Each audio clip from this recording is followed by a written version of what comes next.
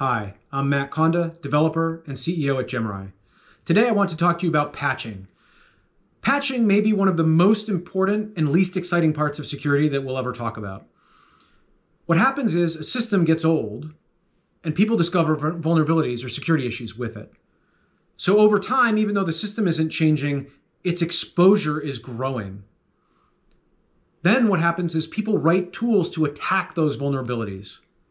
Those tools are shared online or they're open source, and then lots of people have access to them.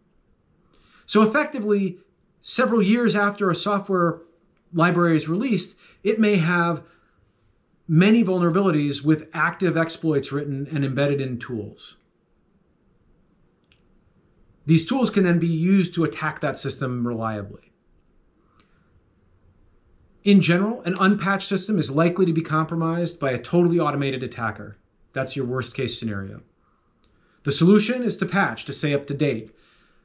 Vulnerability scanning can also help with identifying systems that are not patched. So next time your sysadmin says, please patch, we recommend listening. Have a great day. MK out.